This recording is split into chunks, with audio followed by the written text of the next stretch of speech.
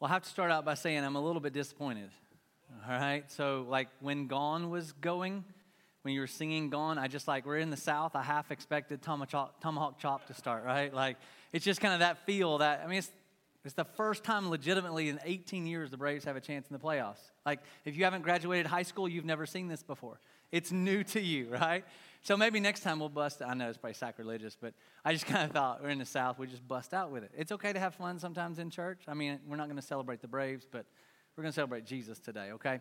So let me give you a little bit of warning. Last week I told you in the book of Ruth, in chapter 2, I was going to kind of geek out a little bit. And I didn't warn the 9 o'clock. I'm going to do it a little bit again today, but I'll be completely blunt and honest with you. I dove a little bit too deep in the woods with them. I think some of them went to sleep on me. So I'm going to try not to go too deep into the woods with you guys. But there is so much, whether you've grown up in church or haven't grown up in church, there is so much richness in these 4 chapters in this book of Ruth, in this Old Testament book that we think really isn't all that important, that maybe it's just a made-up story or it's a piece of history the Jewish people kind of hold on to because it's part of their legacy and their heritage. But this is a story not just for the old and not just for the people of the Israelites and not just for Jewish people and not just for historical writing. This is a story that is a picture and a foreshadow of what God does for us today and all the peoples of the world. And so I'm going to give you a backstory again, because if you've missed the last couple of weeks, you're going to miss a lot of the significance and the depth, and I've said it every week. I'll say it probably every week. Context matters. There is a good understanding of what is happening when we understand what is happening within the story. Does that make sense? So as we've said, this story of Ruth really isn't even written about Ruth per se or from her perspective. This is really a story about her mother-in-law, Naomi, who was an Israelite, who were the initial people of God that God kind of brought together and made a people and a nation that he was going to use to bless the world. And so throughout this story, we have seen and will see Naomi go through a lot of different seasons in life, a lot of different places where her mindset is, her perspective is, and then the things that she encounters and experiences. We'll see her go through loss and pain, struggle and bitterness and envy, and then we'll see her shift a little bit today in that perspective change, which is a great thing to be able to see because God needs us to sometimes change our perspective as well. So we see this story through the eyes of Naomi, and we see this happening in her life because she was a part of the town of Bethlehem. The town of Bethlehem was a part of the tribe of Judah, and Israel was made of 12 tribes. Just think of regions or peoples in another country. You can break it down that way, or maybe even states within the United States. And so Bethlehem was a city inside one of those tribes, and Bethlehem means house of bread. Well, the problem that Naomi and her family encountered was that because of their disobedience, God brought a famine to the land, and so there was no bread in the city known as the house of bread. And so Elimelech, her husband, looks at the rest of the world and the rest of the regions and the peoples across the world and sees Moab, one of the distant peoples, and sees that they have everything that they need. They lift their heads and they see they've got everything to provide for themselves. And here's Elimelech trying to be faithful to God in Bethlehem, and God is not providing for his people. And just like Elimelech, Naomi starts to blame God for their circumstance and their situation.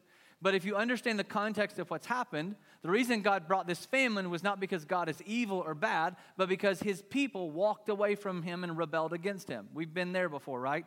We've been in a place where we walked away from God. All of a sudden, our circumstances changed, and we blame God for our circumstances, thinking he left us, but it was us who actually left him. This is exactly where Naomi and Ruth find themselves. And so Naomi's family leaves and goes to Moab to get bread, to walk away from Bethlehem and the people of God. Well, the problem is while they were there, Naomi's husband and both of her sons pass away.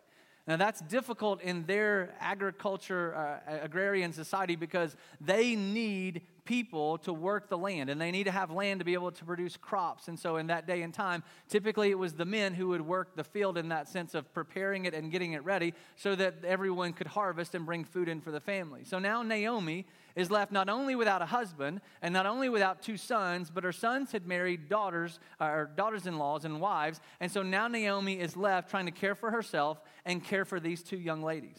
So she tells these 2 ladies, Orpah and Ruth, go back to Moab, go back to your people, go back to your gods, go back to your family. It will be easier for you back there because I'm going back home. Now this is important because Naomi had discovered that God had brought rain back to her people and back to Bethlehem. So rain was coming, crops were beginning to grow, and she wanted to go back home. And so she told her daughters, you go to your home, I'll go to my home.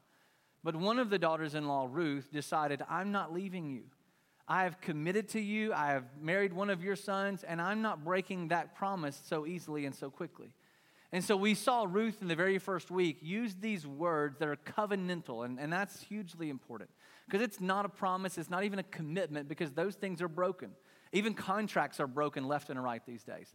This is a covenant that basically says, I'm going to do what I said I'm going to do, even if you don't hold up your end of the bargain. Even if you break the contract, even if you break your promise, even if you step out, even if you don't fulfill, I'm still going to do what I said I would do, which again, and we're going to see a lot of this today, and I don't want to go too deep in the woods and lose you, but this again is a foreshadow of the relationship that God has with his people. He makes a covenant with us that says, I don't care how you act, how you respond. If you run from me, rebel from me, once you're my people, you're always my people. And Ruth says that to Naomi. She says, wherever you go, I will go. Whoever your people are will be my people. Where you die and lay your head is where I die and lay my head. And I will never leave you or forsake you. And basically she says, until death do us part. So here's this woman who's an enemy of God, a foreigner from the people of Bethlehem and the people of God, making this commitment and covenant to her mother-in-law and says, I'll go with you. And so at the end of week 1, we saw these ladies returning back to Bethlehem, disheveled and broken and hopeless and lonely and having nothing as they walked back into town. And this woman, Naomi, who left with a husband and 2 sons and married these 2 daughters-in-law, who left full and pleasant and life was going the way she had hoped, now comes back home a decade later, and everyone from town comes to see her and Ruth walk back into Bethlehem. And she says, no, don't call me Naomi anymore, because life didn't turn out the way I wanted. I'm no longer pleasant. My life is not full. You don't know all the things that happened to me in the 10 years during which I was gone. God took my husband. And not only did he take my husband, he took both of my sons and left me with 2 ladies to care for.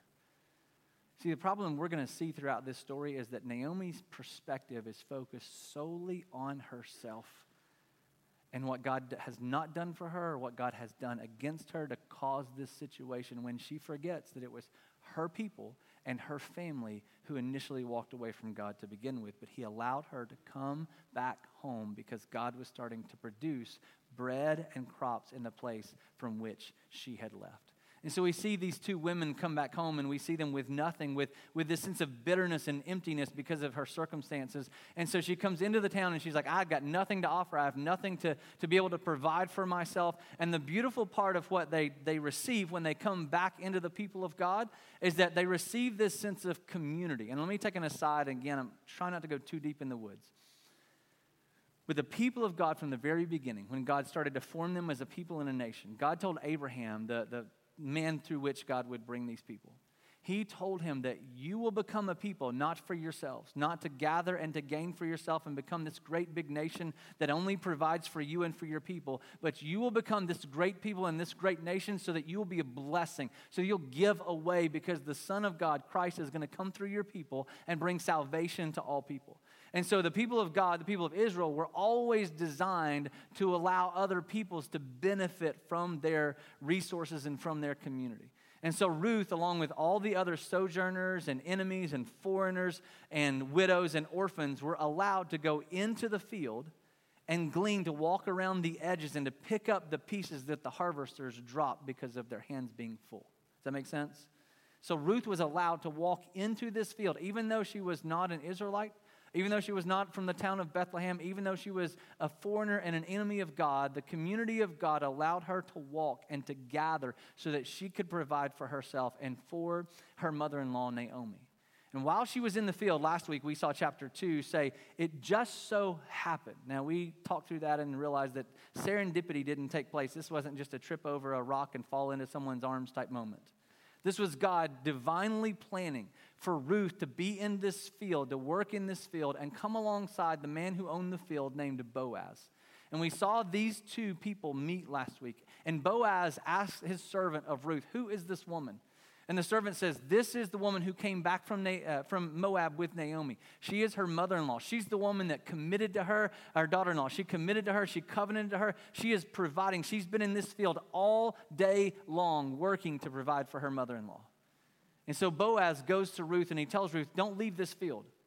Don't leave this property. Don't leave this area because my intentions are good. And I want to be a man of character because Scripture called him a worthy man, which means he was integrity, character, excellence, status, position, wealth, power. He was a man who could provide anything that she needed. And Boaz tells Ruth, you stay here. Because if you go and wander into the other fields, I know young men, because all young men are always young men, no matter what era or epoch you grow up in, right? All young men have bad intentions toward young women. Let me get on my box for a second. Thank you.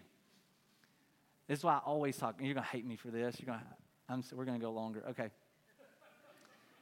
When I talk to parents and I talk to students, I tell parents, and they hate me for this, I don't like, and I don't want to say approve of, but I don't like serious dating in middle school and high school. Because young men have bad intentions. But do you know only 1% of the time those relationships end up in marriage? And as a result of the other 99, hearts are broken, lives are messed up. Sorry, that's completely aside.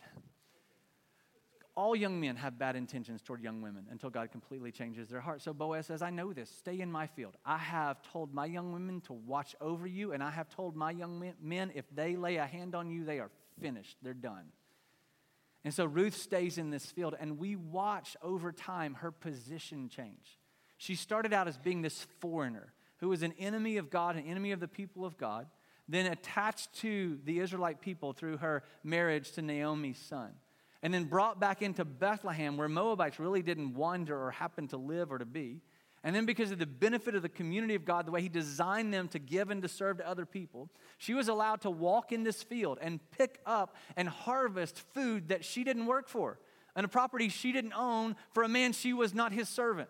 She was a complete foreigner and sojourner. And this man comes alongside of her and says, I know you don't belong here, and I know you're not my servant, but you stay here. I'm going to protect you. I'm going to watch over you. And not only that, I want you to come to my house and sit by the harvesters and the shearers, not walking behind, not second-class citizen. You sit at my table in my house. I'm going to prepare a place and a meal for you, and you come sit here and you eat till your heart is full and content.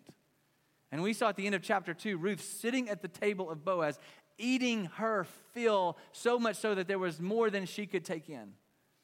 Which is, again, is a picture and a foreshadow of what God does for us. Those who are distant, foreign, separate, enemies of him, he says, I will bring you in and bring you close, and you can sit at my table. I'm going to prepare a place for you, and I will give you life that is abundant, overflowing, more than you could ever imagine or understand. And so we watch her position change. And not only her position to go from enemy to sitting at the table, we see the life of Naomi and her perspective begin to change as well. Maybe for the very first time, her eyes see hope and light as God starts to work, not serendipitously, but sovereignly, his kindness and his goodness for his plan and his purpose in Ruth and Naomi's life. So we pick up in chapter 2, verse 20. If you're in the woods too deep, come on, I'll bring you back out. And Naomi said to her daughter-in-law, may he, talking about Boaz, may he be blessed by the Lord, whose kindness has not forsaken the living or the dead. Naomi also said to her, the man is a close relative of ours, one of our redeemers, which is where we left off last week. Now, through the course of this book, there's only 4 chapters. And through the course of this book, the author is going to use the word or the words for redeemer, redeem, and redemption 23 times. That's almost 6 times per chapter.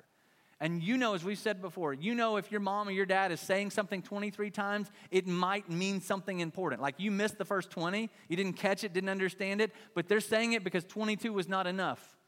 Because it's so important. The author's done this 2 other times. He repeated the word glean and repeated the word return 12 times because of the significance. So this story, this book, this whole history of these 2 ladies' lives is the idea of redemption, of bringing back and buying back. And so the author uses these words to talk about 2 traditions from the Old Testament and wraps them up into one scene in one setting, okay? Stay with me. We're going back into the woods, but don't lose me because this is awesome stuff. The first custom is property redemption. This is a continuation of this Old Testament practice. And so if someone had land, because land was so vital back in that day, land's important today, but it was hugely important then. If you didn't own land, you couldn't eat basically, or you had to work somebody else's field and you weren't in control of your life. Sounds kind of like an employee and a boss today, right? So there's this idea back in the Old Testament that if a person died, they would lose their land if they didn't have any heirs to take over the land.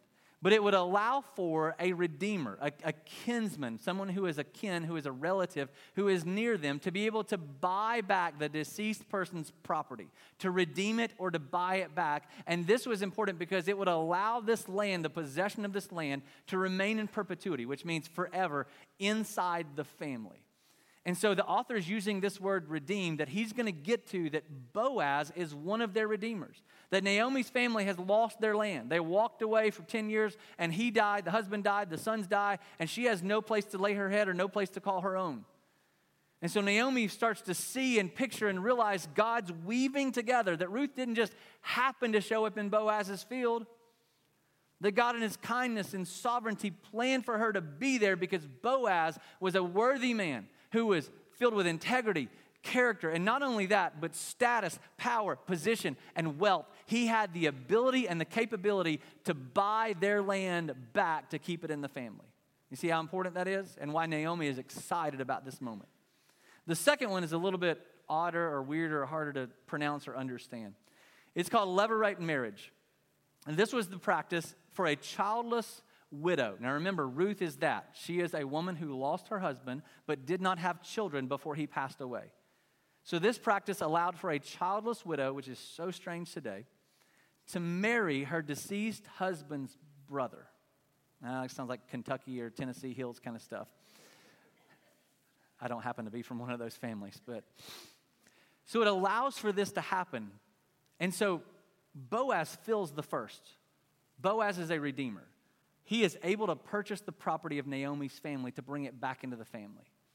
However, Boaz is not Ruth's husband's brother, and not even probably a cousin. He is one of their redeemers, but he is not the nearest or closest redeemer. And so Naomi's not sure if it's possible for Boaz to be able to marry Ruth so that, now this is important. This is not weird just to marry your brothers, uncles, cousins, sisters, whatever. The reason this is important is because if Ruth does not produce a child, the name, the lineage, the heritage of Naomi's family is gone. And in our day it's important, but in their day it was hugely important because God was all about naming people, renaming people, and calling the people Israel, and then calling the 12 tribes specific names in which Naomi was born in Bethlehem, in the tribe of Judah through which Jesus Christ, the Savior of the world, would come. And so it was important for them to have an heir. The problem is Boaz might not be close enough to allow Ruth to marry to produce an heir. This is cool. This is so cool to me. I'm sorry, geeking out again. This is so cool because here's this woman who was not near to the people of God at all. One of the furthest things you could be. And so there's uncertainty whether or not she could become an heir of the people of Israel because Boaz wasn't near. The same thing happens for you and I because we were not near God. Scripture is consistent that we were sojourners, foreigners, rebellious, enemies of God. We were not close to him.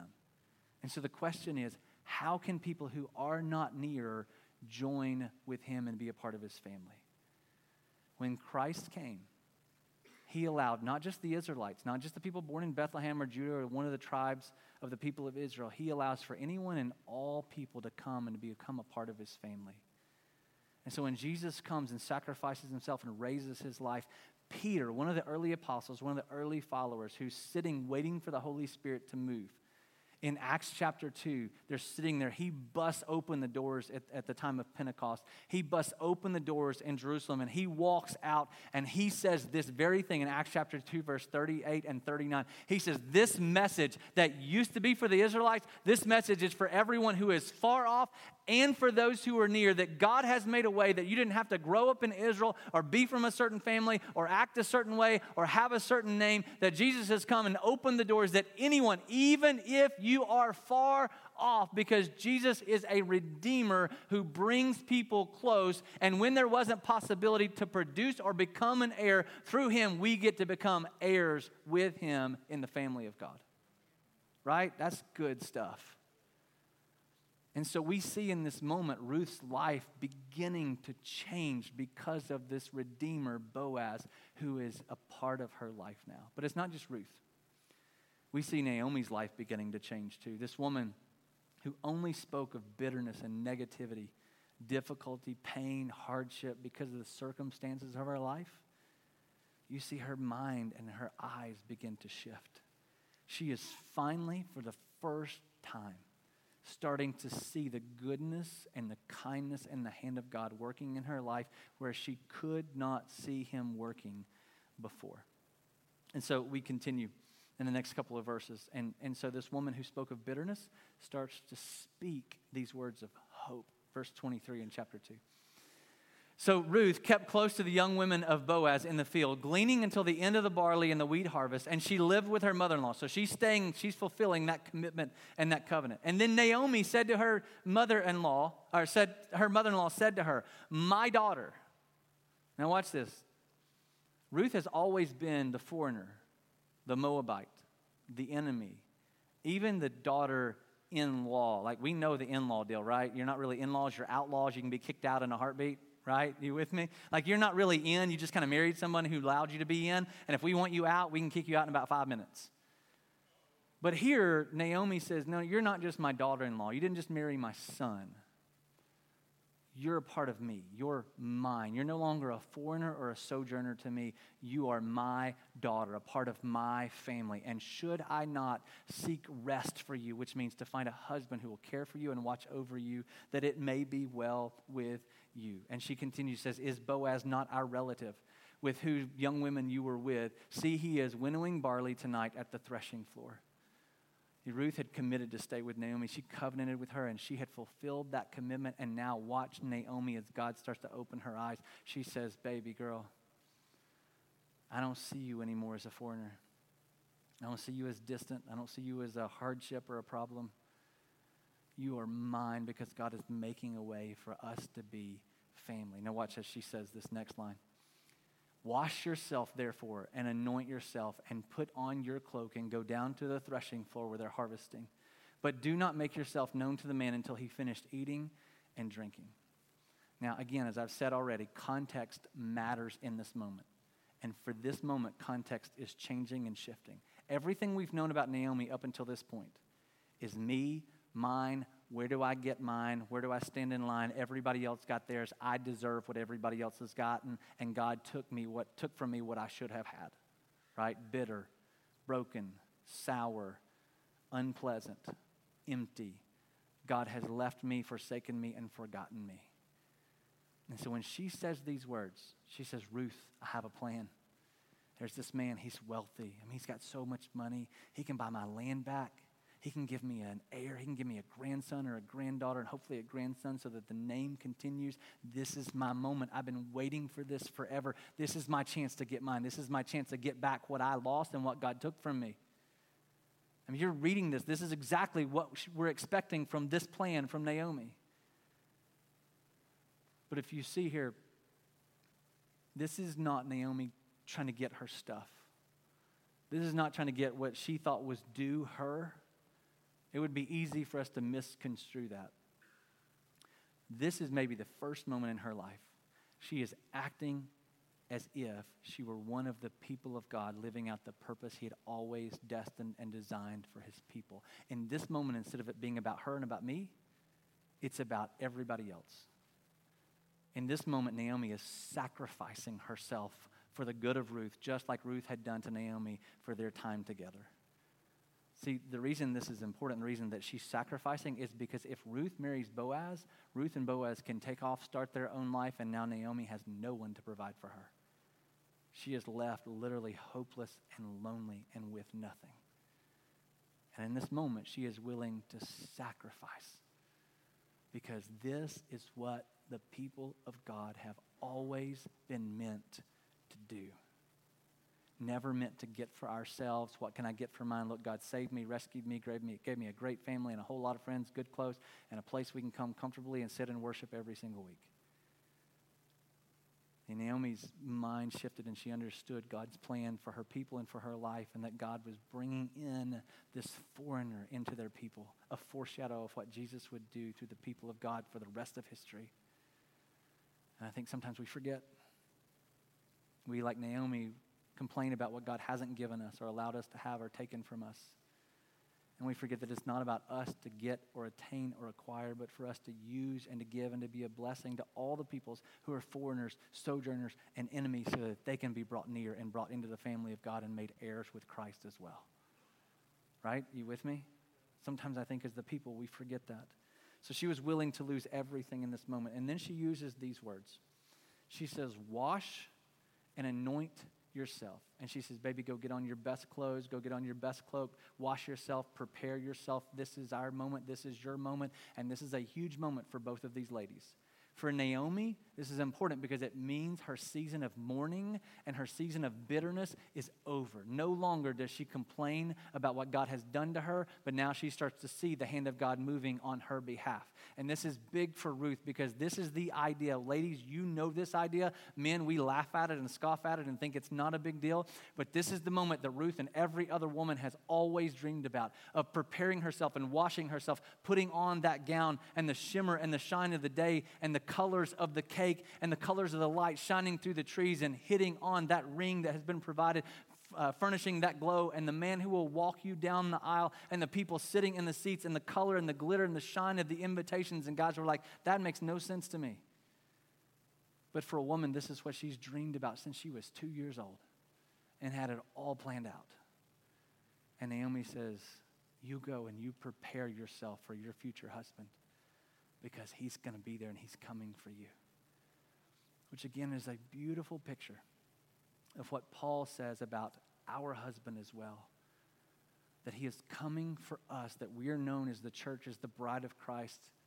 And we can't do anything to wash or anoint ourselves and prepare ourselves for him, but he comes and he does it all for us, which is what Paul says in Ephesians chapter 5. Husbands, love your wives as Christ loved the church and gave himself up for her, that he might sanctify her, he might anoint her, purify her, having cleansed her by washing her of water with the word, so that he might then present his bride back to himself, the church, in splendor and glory, without spot or wrinkle or any such thing, that she might be holy and without blemish.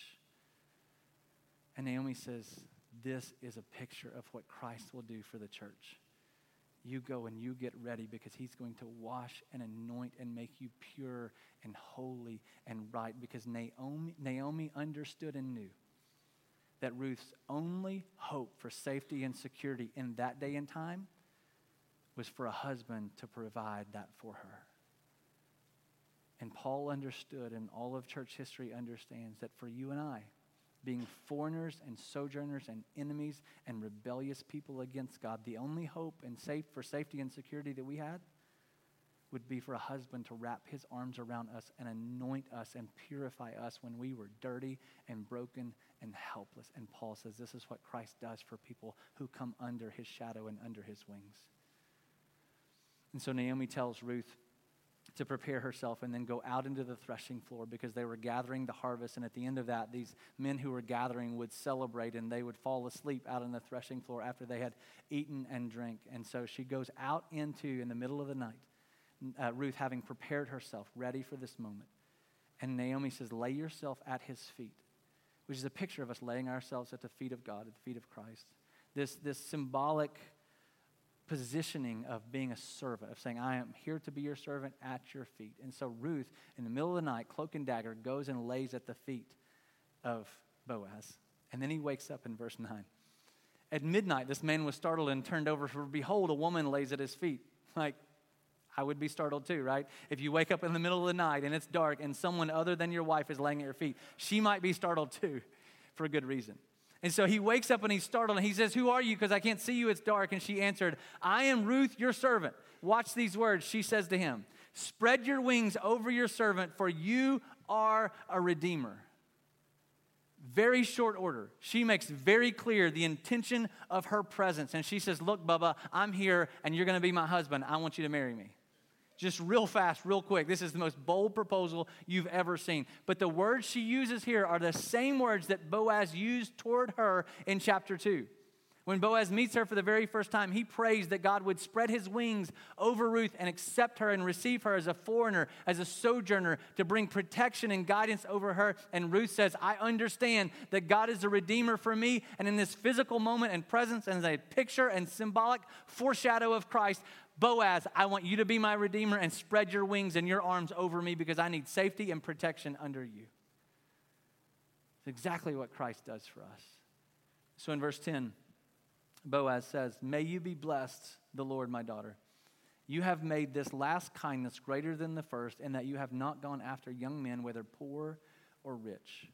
Now that could be a little bit confusing. The first kindness that Boaz is talking about is that she covenanted, committed to stay faithful and loyal to her mother-in-law, Naomi. And he says that was kindness. But what you have done is even greater than that first act. And what she has done, Boaz tells us at the end, is Boaz wasn't the closest redeemer.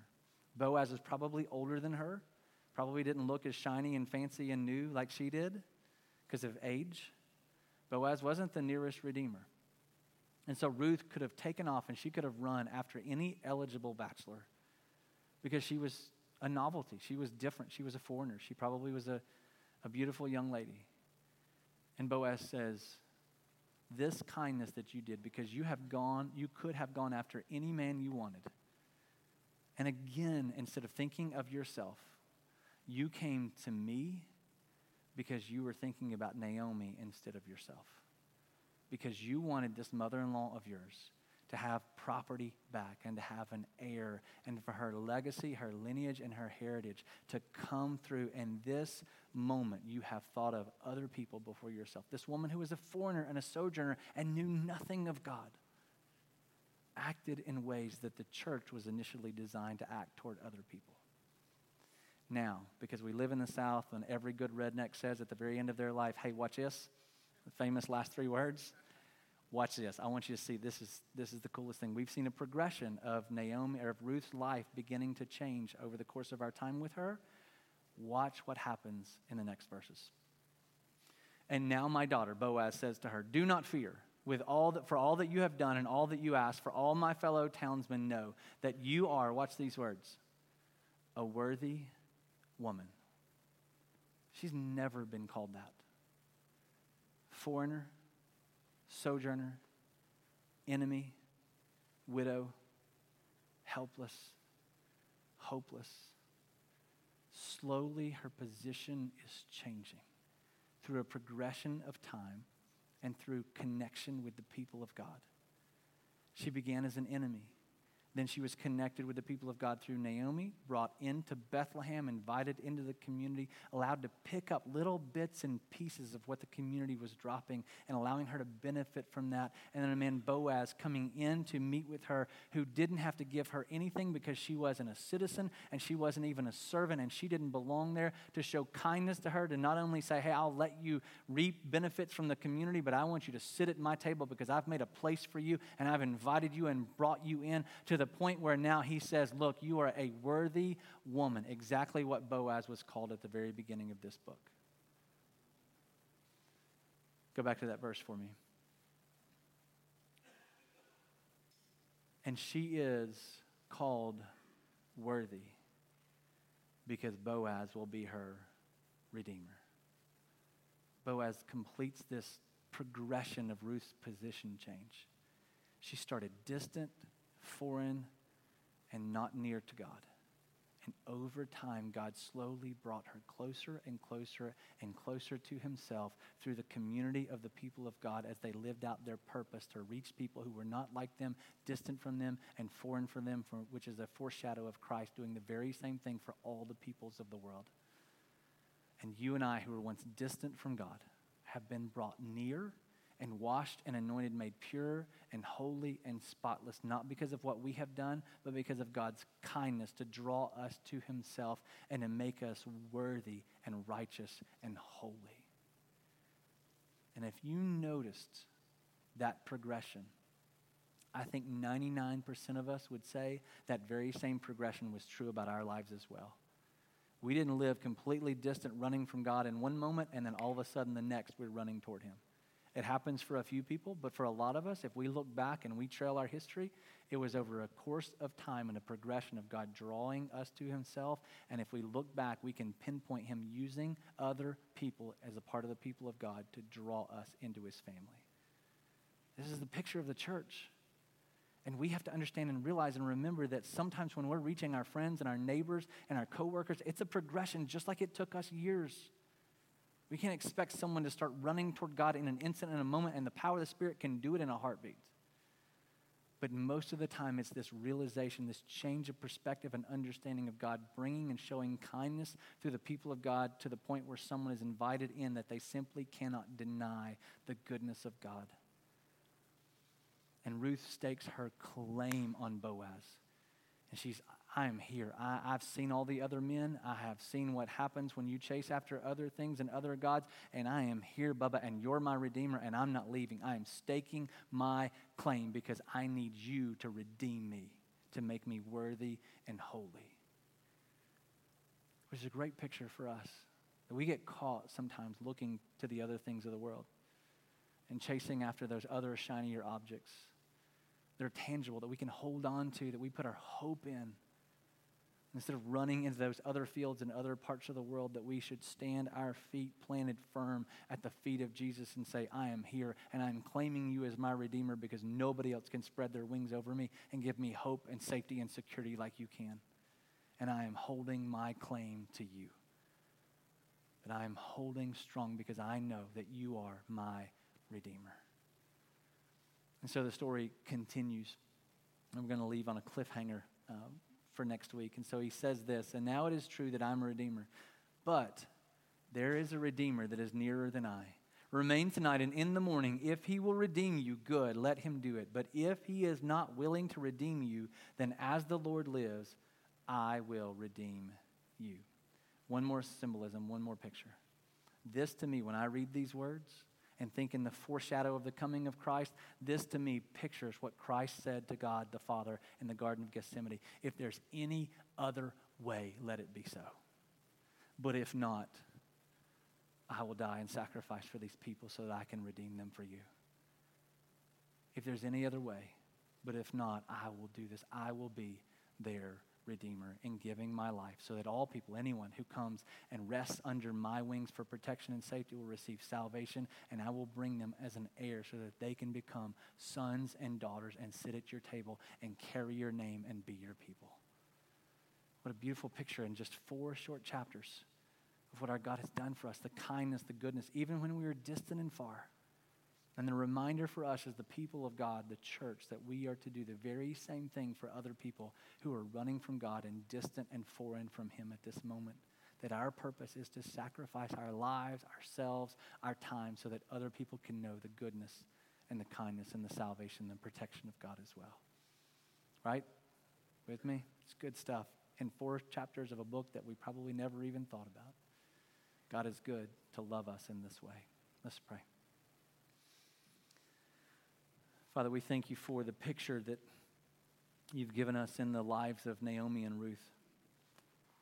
The reminder that for some of us, our perspective needs to change. We need to see our lives not based on our circumstances or our selfish desires, but on the goodness and kindness you have shown us when we didn't deserve anything.